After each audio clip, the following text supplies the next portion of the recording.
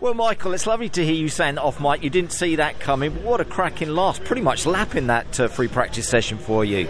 Yeah, I mean, honestly, we put an old set on at the beginning and we just went out and we built up to it. And after coming off of obviously 2 difficult weekends, I've been working with a guy called David Ford, and we've just been getting my head set in the right place and being nice and calm and relaxed. And I didn't talk to anyone on the radio or nothing. I was just out there doing my thing, and I knew I was getting. I went 2 attempts quicker, 4 attempts quicker, half a second quicker, and then he went, "Come on in, let's see what you've got down then." And I was like, "Oh, okay." I didn't know I was pushing yet, so then I pushed, and he went, "Right, P5," and I was like, "Oh, okay."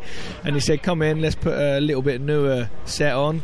And I only had 1 lap on him, and that was that lap there. So I'm hoping for big things. I was half a second up and lost it in the last sector as well. You as well, so it could have been even better. Yeah. So as much mindset then again, because we know you've been talking to the sports psychologist, as you said, Michael, but there's a lot of mindset in that, as well as obviously that car being in good shape to achieve that time. Yeah, I just feel I'm in a better place mentally. I think I'm putting too much pressure on myself in this environment. You know, stepping up with Josh and Tom next year, it's quite a difficult challenge. I didn't realise that, all the way through the season. I've just sort of been plodding along, and then it's sort of getting to the end and chasing Bobby in the Jack's ears. I just sort of got a bit overwhelmed, and come here now and the car's fantastic as always, and I just think I found something in myself. Fantastic. You'd have looked at the times. We were saying about track conditions out there. We're racing here at Snetterton later in the year.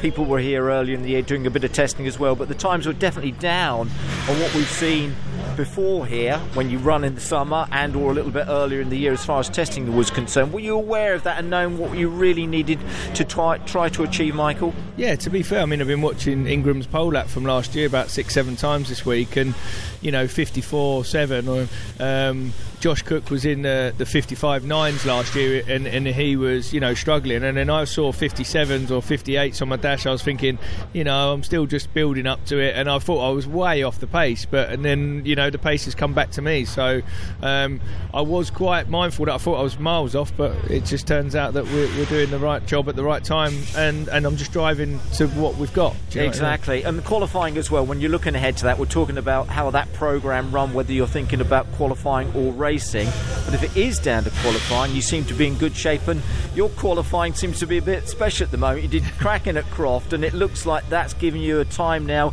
to really work at achieving something special in qualifying later on today. Yeah, I mean, my qualifying pace has been solid all year. I mean, even back at Brands Hatch GP, I put it 10th, even though I was 400 mil over the line. Nothing what would have changed that time. And then we went to Alton, I think I was P11 there, and Croft at P9, so my pace is around the top 10, knocking on the door. And to do this, you don't know what other people are running tyre wires and stuff down the pit lane, but I'm just happy with where I'm at, and if I can get into that special top 10, I mean, I didn't even think about that coming into this weekend, to be honest with you. I thought maybe like 12th, 13th would be nice for me, but yeah, I'd love to get inside that shootout and see what I can do. It'd be great. That's your achievement, but I say it's nice as well from your perspective. We lost that Michaal Creasy smile for a little while, didn't we, because things weren't going your way, but it's lovely to see it back on your face. Yeah, and that's all thanks to all my partners, all the support I've had from Vince Caldicott, who's my main man, and Paul Whitnell, who's my manager, my team manager, and we've all rallied together and